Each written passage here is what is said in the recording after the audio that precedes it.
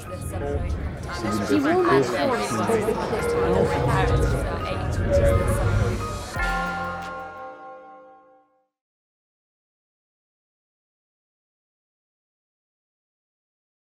Bill, do you want to... So, first of all, thanks very much, everybody, for coming. What we've put together is a programme with three main parts. We're going to look first at values and values-based practice, and then Ashok's going to tell us how that's played out in his role as a vascular surgeon. Then we'll come back to a bit on Montgomery. Does the name Montgomery ring a bell with anyone? Montgomery judgment? Who's heard of it? So, okay, so we're going to say a bit about Montgomery. Mike is then going to just comment from a slightly different angle on what we've been covering, and then you'll chair a bit of a final discussion session. Values and values-based practice. Now, we're going to approach this, I hope you'll go along with this. We're going to do this actually through a little bit of interactive work. I'm going to struggle here because I can't move the microphone, but this is an exercise that needs pencil and paper or a computer. Has everybody got something to write with? Anybody need to borrow a pencil? we actually want you, we need you to write something down. So, okay. So we're just, chap just at the back, we're just going to do a bit of exercise. So the exercise is write down the first three words that come into your head that mean values to you. Write your own three words down, then compare with your neighbour, but write your own three words down first. Ashok's going to scribe. Who'd like to volunteer three words? Integrity. Hang on, so this lady, yes? It's phrases, is that okay? Say again. Phrases? Yes. Yep. So, moral code. Yes. And ethical framework. Yes. And reasoned behaviour. You can't read that. Okay, well, we'll come back to this in a sec. So we've got moral code, ethical framework, reasoned behaviour. We'll have to rely on your short-term memory. Reasoned behaviour. Sorry, there was somebody over here about to give us some... Yes? Integrity. You ready, Ashok? No, yes. Reasoned behaviour. Yes. Okay, so the next three, integrity, trust, and principles. Great. So, this guy? Yep. He's a surgeon, so... I know he's having trouble with this. Can't spell. Three words, Ashok. Yeah. Ethics. Ethics. Properties. And morals. We missed those, what was that? Ethics, what was the second one? Properties. Ethics, properties, and morals. What do you mean by properties? I'd ask. Like, I think that so Joan was thinking along synonyms for the word value. So I was thinking levels and properties. Right? So what's the value of the ALT? That's close to my heart. That's a Totally not Values is one of those what you're words. getting at. Yeah. Values is one of those words, isn't it? It starts to expand. Somebody over this side. Anybody? Yes. I put standards, numbers and data. Standards, numbers, and data. Great. Because I knew one of the other ones. Yeah. We've got any overlaps here. What about this lady? What you had three for us? So being objectively corporate and high rate delivering compassionate excellence. I would also say that it's the only set of values in any. I've worked in a number of different trusts that actually are memorable and I think mean something. So Yeah. Shall we write those up? Yep. Can you remember them? No. Compassionate excellence, did you say? delivering compassionate excellence.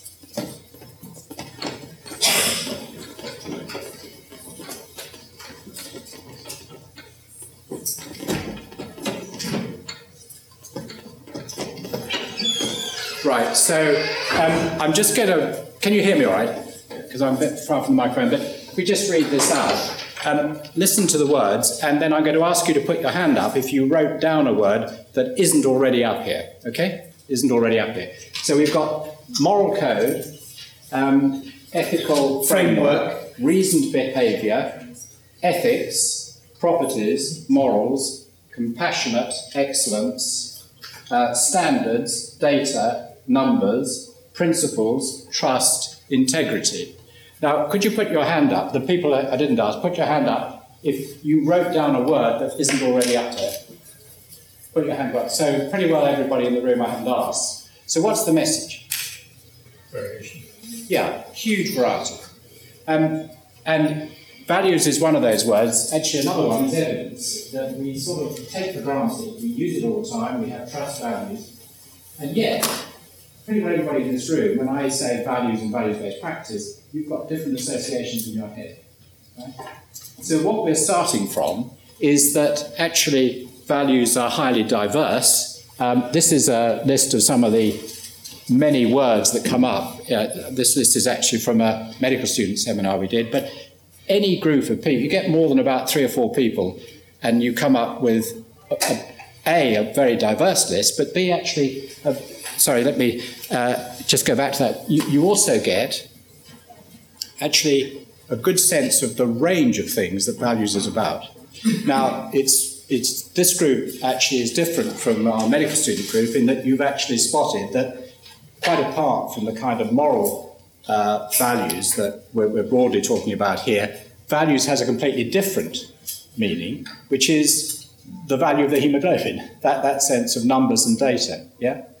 And in fact, if you Google search for literature on values, what you get is several 100 million hits all about the value of the hemoglobin is X, Y, and Z. And it's extremely difficult to retrieve literature on the values base of medical practice. So highly diverse. Now, it's not inchoate, but it's a matter of individual diversity. Individual diversity. And that word individual is going to be really important and run right through everything we'll be talking about, including the commentary that Mikey Dunn's giving us towards the end. So there are lots of resources for working with values.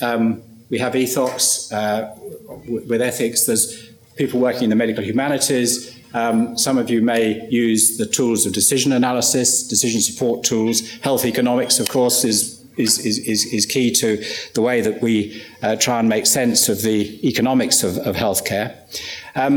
What this concept of values-based practice adds is an approach that very much focuses on how do we come to a balanced decision within all these diverse values, building on a process that's very much about clinical skills. I'll come back to what this looks like in just a moment. But the idea is that just as we need a process to help us with complex and conflicting evidence, so we need a process to help us with complex and conflicting values, right? So values-based practice, it doesn't give you, say, this is the right thing to do. What it does do is to say, where you're working with these diversity of values, here is a process that actually helps us to make sense of a decision in a particular context. So very much like the itch behind evidence-based practice. Evidence-based practice doesn't give you the answer. It says, out of all the complex and conflicting evidence we've got at the moment, our best shot is X. This is essentially the same thought. Out of all the complex and conflicting values in play, our best shot is X. Right? We'll have a chance to discuss some of this later on, but this is the model of values-based practice, and I apologise if it looks a little bit over-complex, but essentially what it's saying is that the process is down the left-hand side, and you can see it builds on clinical skills. The first area of clinical skill is very much raising awareness of values and of the diversity of values. We've just done a little bit about that. The model of service delivery is that multidisciplinary, person-centred, familiar model, interpreted in a particular way. Specific and rather strong links between evidence-based and values-based components of decision-making, and this concept of partnership in decision-making, very much a high-profile thing now about shared decision-making. And those together support balanced decision-making within frameworks of shared values. The concept of dissensus is about, instead of with consensus, you're eliminating certain things in order to get to an answer. With dissensus, the values remain in play as a framework that could be balanced sometimes one way, sometimes another. So quite a bit to it, but the core is the clinical skills. And here's another exercise. We time to do this. Yeah, so this time we're going to give you some bad news in the clinic right now that you've got the early symptoms of a potentially fatal disease. The good news is that NICE has approved and also funded 2 possible treatments.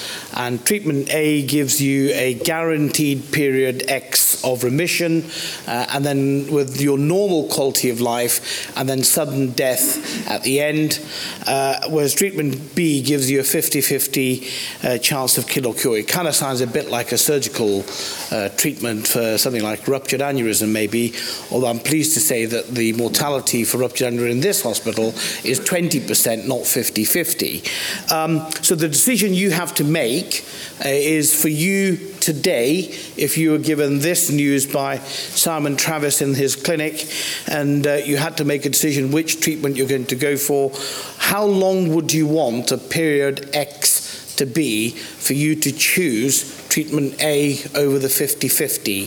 So what would you want X in weeks, months or years for you to have made that decision? And if it's a personal decision for you to make, and if you want to write down that number, that'd be really good. Or have that number in your head. So it's your decision. How long period of remission would you want? David? Sorry to be difficult, but surely we need more information. Well, that's the only information you've got. You've got a really terrible surgeon as your clinician who's saying, that's the thing. You've probably got a cardiac surgeon, haven't you, David, saying, decide now. It is a thought experiment, as it were, and the question is very fair. But assume that toxicity, all those sort of things, are equal between the 2 options. The essential difference is that one gives you the 50-50, the other gives you a period of remission. In all other respects, you can take them to be equivalent. And then the question is, for you personally here now, what would be your minimum that you'd want from that treatment B, given that all other things are equal? Okay? Is that fair? I mean, it's deliberately a simplified scenario, but of course not a million miles from the much more complex scenarios we all face in real life. Any other questions on the task? Are you all happy to have a go at writing down a figure? And as with the first exercise, write your own figure down before you discuss with your neighbour. Don't do it as a corporate exercise.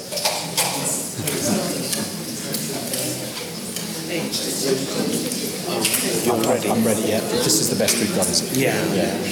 Green is right. Is it? Okay. Where's the green one? Oh, here.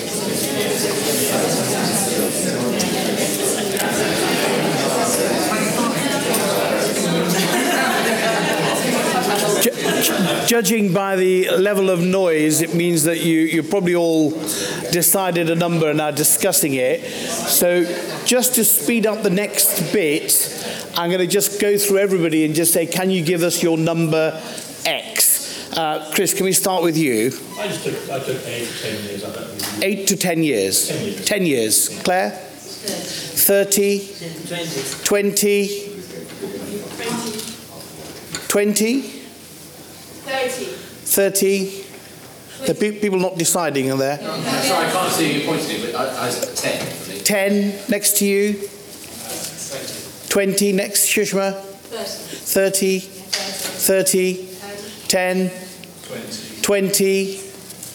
20. None. Okay, you're going to go for the other option. 50-50. Linda. 20 next to you. 30, David. 20. Next row down. 5. Next. 30. B, other B. 22. Okay. Another 20. Let's just set a minimum. Yeah. 6 months. 6 months. Next row down. Right. B. 15 years. 15. 10. I thought it depended on how old I was. Well, how old you are today? Half of my life. Can we tell everyone? Half After my life expectancy is what I was trading. Which is? 40 You don't have to do that, he's stopped being divisional director. Next year. Just got out. Sorry? 20. 50. B. 15. B. 30. 10. B. Another B. Oh, okay. Next row down. 10. 40. 15. 12. Thank you, David. 12 months. 1 year, yeah. 10 years. 10 years. Professor. All right. Okay. 20 years. 25 years. 5. Okay. Bill, have we got enough data there? Yeah. Anyone want to give us a number? 5. 25. 15. 2.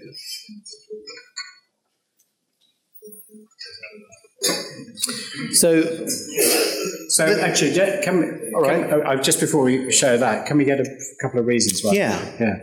So take somebody who did the very low one. Somebody had said 1 or 2 years. Simon, you had 12 months. No, Satish who said 12 months. Right. So you're short, so Satish is an example of a short time. Yes. Why did you choose that?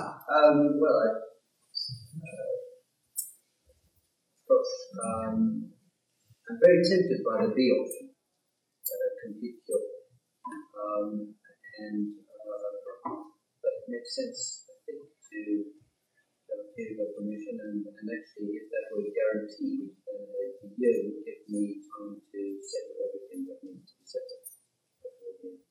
Settle your affairs. Anything on the bucket list? Not particularly, actually, just administration.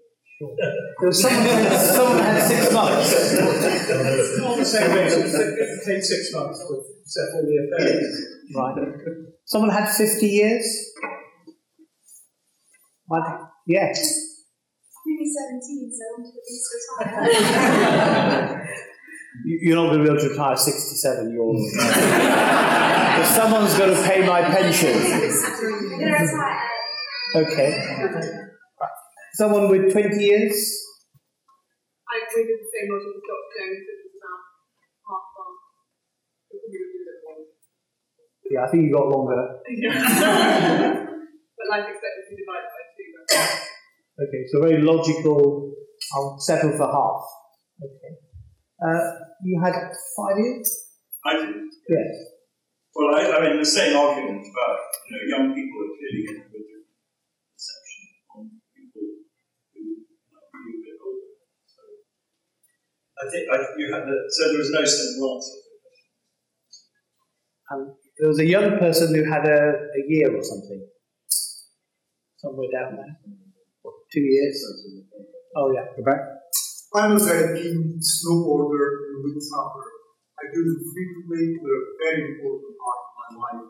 And when I got to the stage where I was no longer physically fit enough to do that, and reckoning hopefully about 20 years, I would then seriously be less interested in beyond. Okay. Sanja, what did you pick?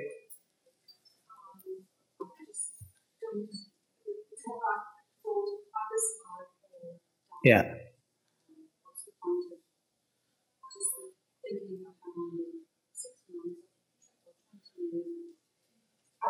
Don't like uncertainty. Okay. Could change to surgery. So what are we talking about here? I've written up some of the answers. So some of the people choosing B are saying, actually, for me, I wouldn't want the uncertainty, whatever it is. The idea of 40 years hence, that cliff waiting for me, I couldn't live with that.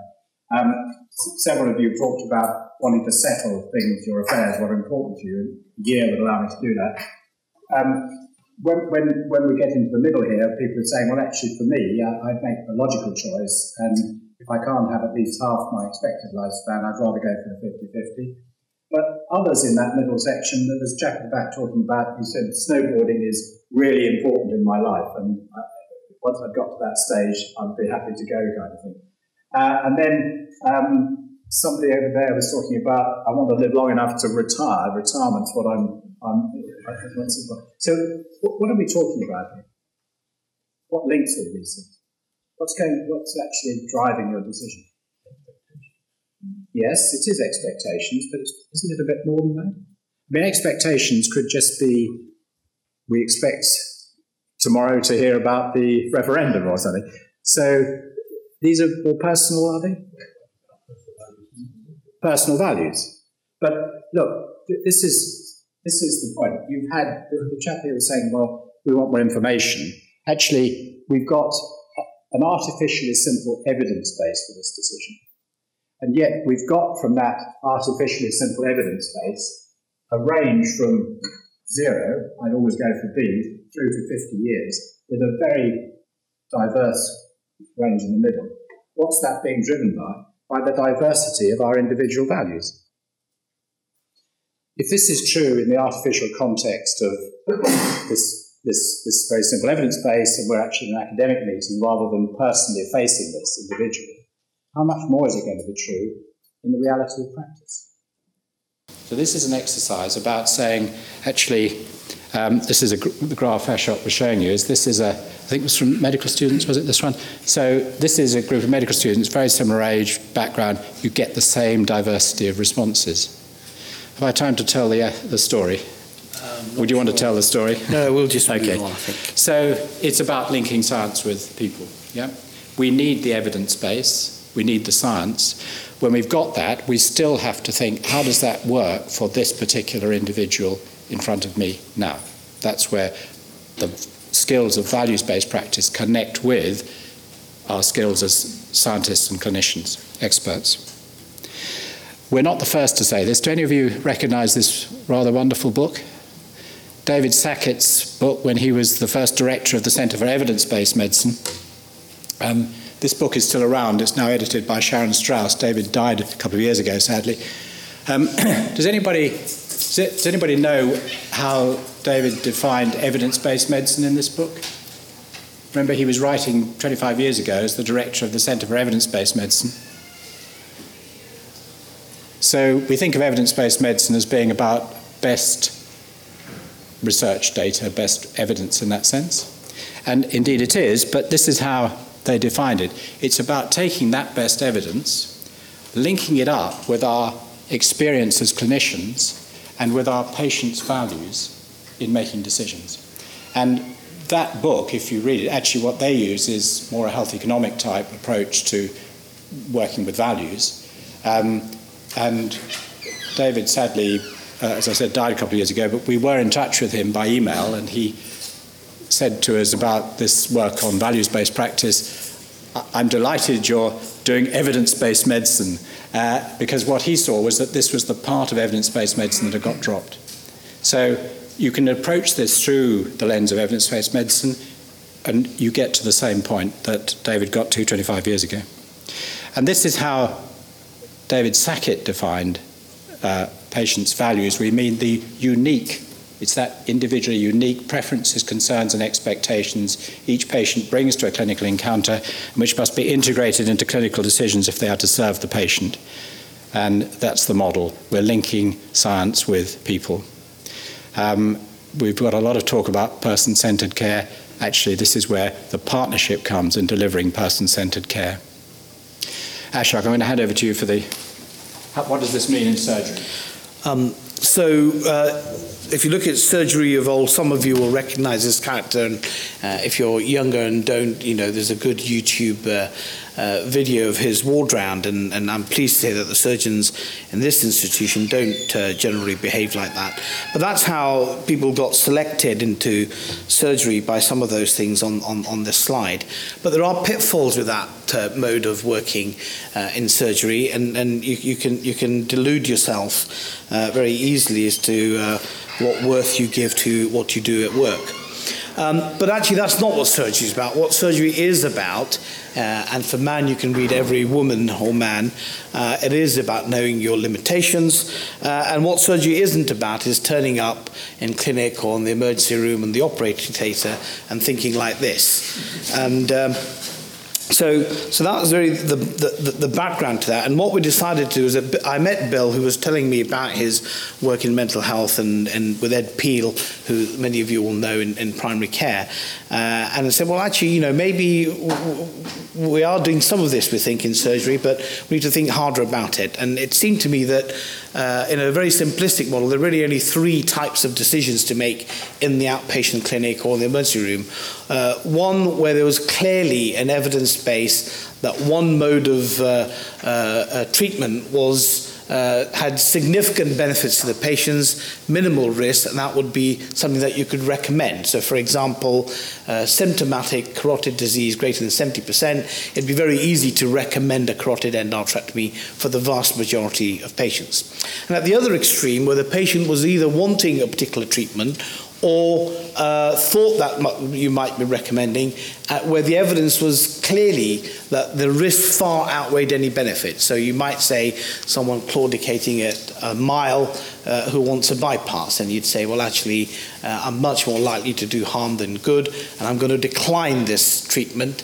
And you can sometimes see that, you can see patients are unhappy, and my practice has always been to say, I can see you're unhappy with this, would you like a second opinion? And for a long time, I used to say you could see any one of my, at that point, 4 colleagues in Oxford, and I carried on doing that until about 3 years ago, when one of the patients said to me, well, of course you'd say that, because they're all your mates, aren't they? They'll say exactly the same as you.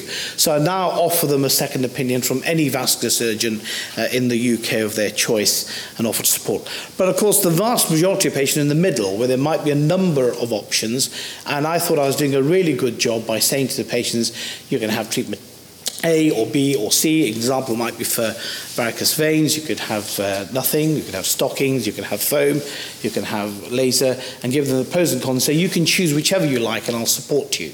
But the experience of me and many of my colleagues, and many of you I'm sure, is that patients will about 2/3 of the time turn around and say, well, what would you do, doctor? And I'd merrily been giving them my advice, and I realised after meeting Bill that that was based entirely on my values, what I thought I would want, not necessarily what the patient would want. And so we planned a series of surgical seminars. We've run 7 specialty seminars to date, using the content of the stuff that you've gone through today, the 3-word exercise, forced choice exercises, and then we've asked the clinicians to bring along some case-based discussions, and it's not just been the surgeons, it's been the whole multidisciplinary team, ward nurses, patient groups, specialist nurses, radiographers, physios, OTs, speech therapists, when we've done things like ENT and head and neck surgery. So far, the feedback's been very positive. The teams have been very keen to have follow-up seminars. They've asked us to go back to their group meeting or their annual away days. We've gone on to run seminars for trainees in the School of Surgery, the Educators Forum, and a number of other allied health professions across the Thames Valley and further out beyond that. So how's it changed my practice? Well, I think the way to do it is that the answer I now give when someone says, well, what would you do, doctor? I say, well, it's really interesting that you should ask me that question, Mrs. Jones. Now, if you tell me what's important to you, together we can work out which of these 5 options might suit you best. And so that's the one thing that's changed in the clinic, and I've been doing that now for 2 years since I met Bill. Ashok, thank you very much. So we've talked about the skills-based, values-based practice. Ashok's given you a bit about how this plays out in the context of a busy surgical outpatient clinic. Montgomery. Well, I suppose most of us, dare I say, Mikey, shudder when we hear there's yet another legal judgment telling us what we should be doing in medicine. But actually, Montgomery is rather helpful to us in a way that I don't think has become fully apparent yet. What's it about? Well, it's a Supreme Court ruling. It was in April 2015. It's a Scottish case, but it applies to the UK as a whole. And it's something that, as it filters through, is really going to, well, we say change everyone's practice. I think what we're hoping is that it will actually give us elbow room to practice in the way that we would want to practice.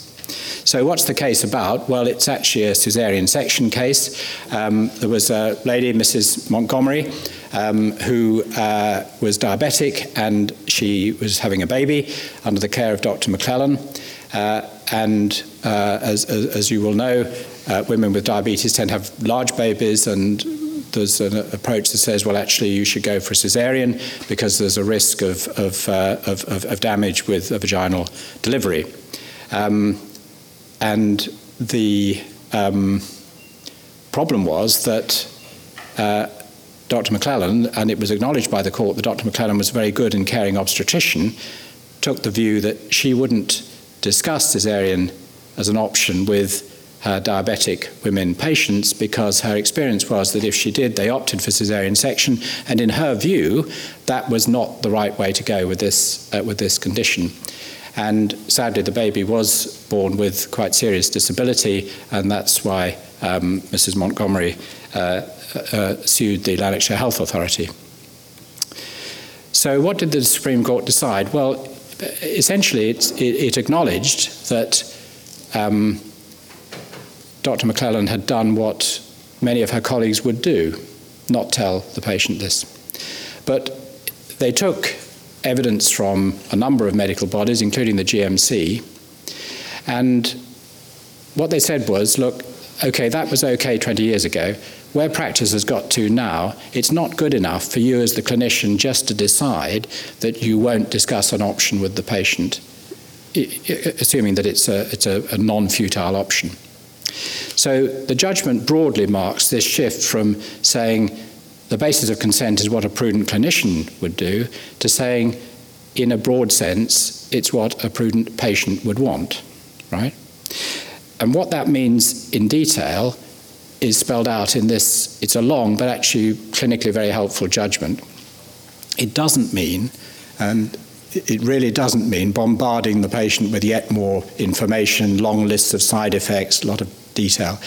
It doesn't mean having to offer the patient or accept, as Ashok's described, there are situations where patients read something in the Daily Mail or a friend of theirs had something, it's a futile treatment. They don't use the phrase evidence-based, but what they're actually saying is our expertise as experts is entirely relevant to the range of decisions that's discussed. What it does mean, and these are terms that are actually in the judgment, it means engaging in dialogue.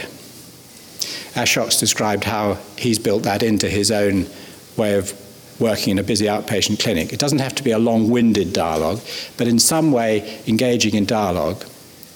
And the aim of dialogue is that the patient will have sufficient understanding of the risks and benefits of the non-futile options available so that a decision can be made, and this is Lady Hale's own phrase, she's the Deputy President of the Supreme Court, that takes into account her own values, the patient's own values. She was referring to Mrs. Montgomery. Now notice that it's not saying the patient's values drive the decision regardless.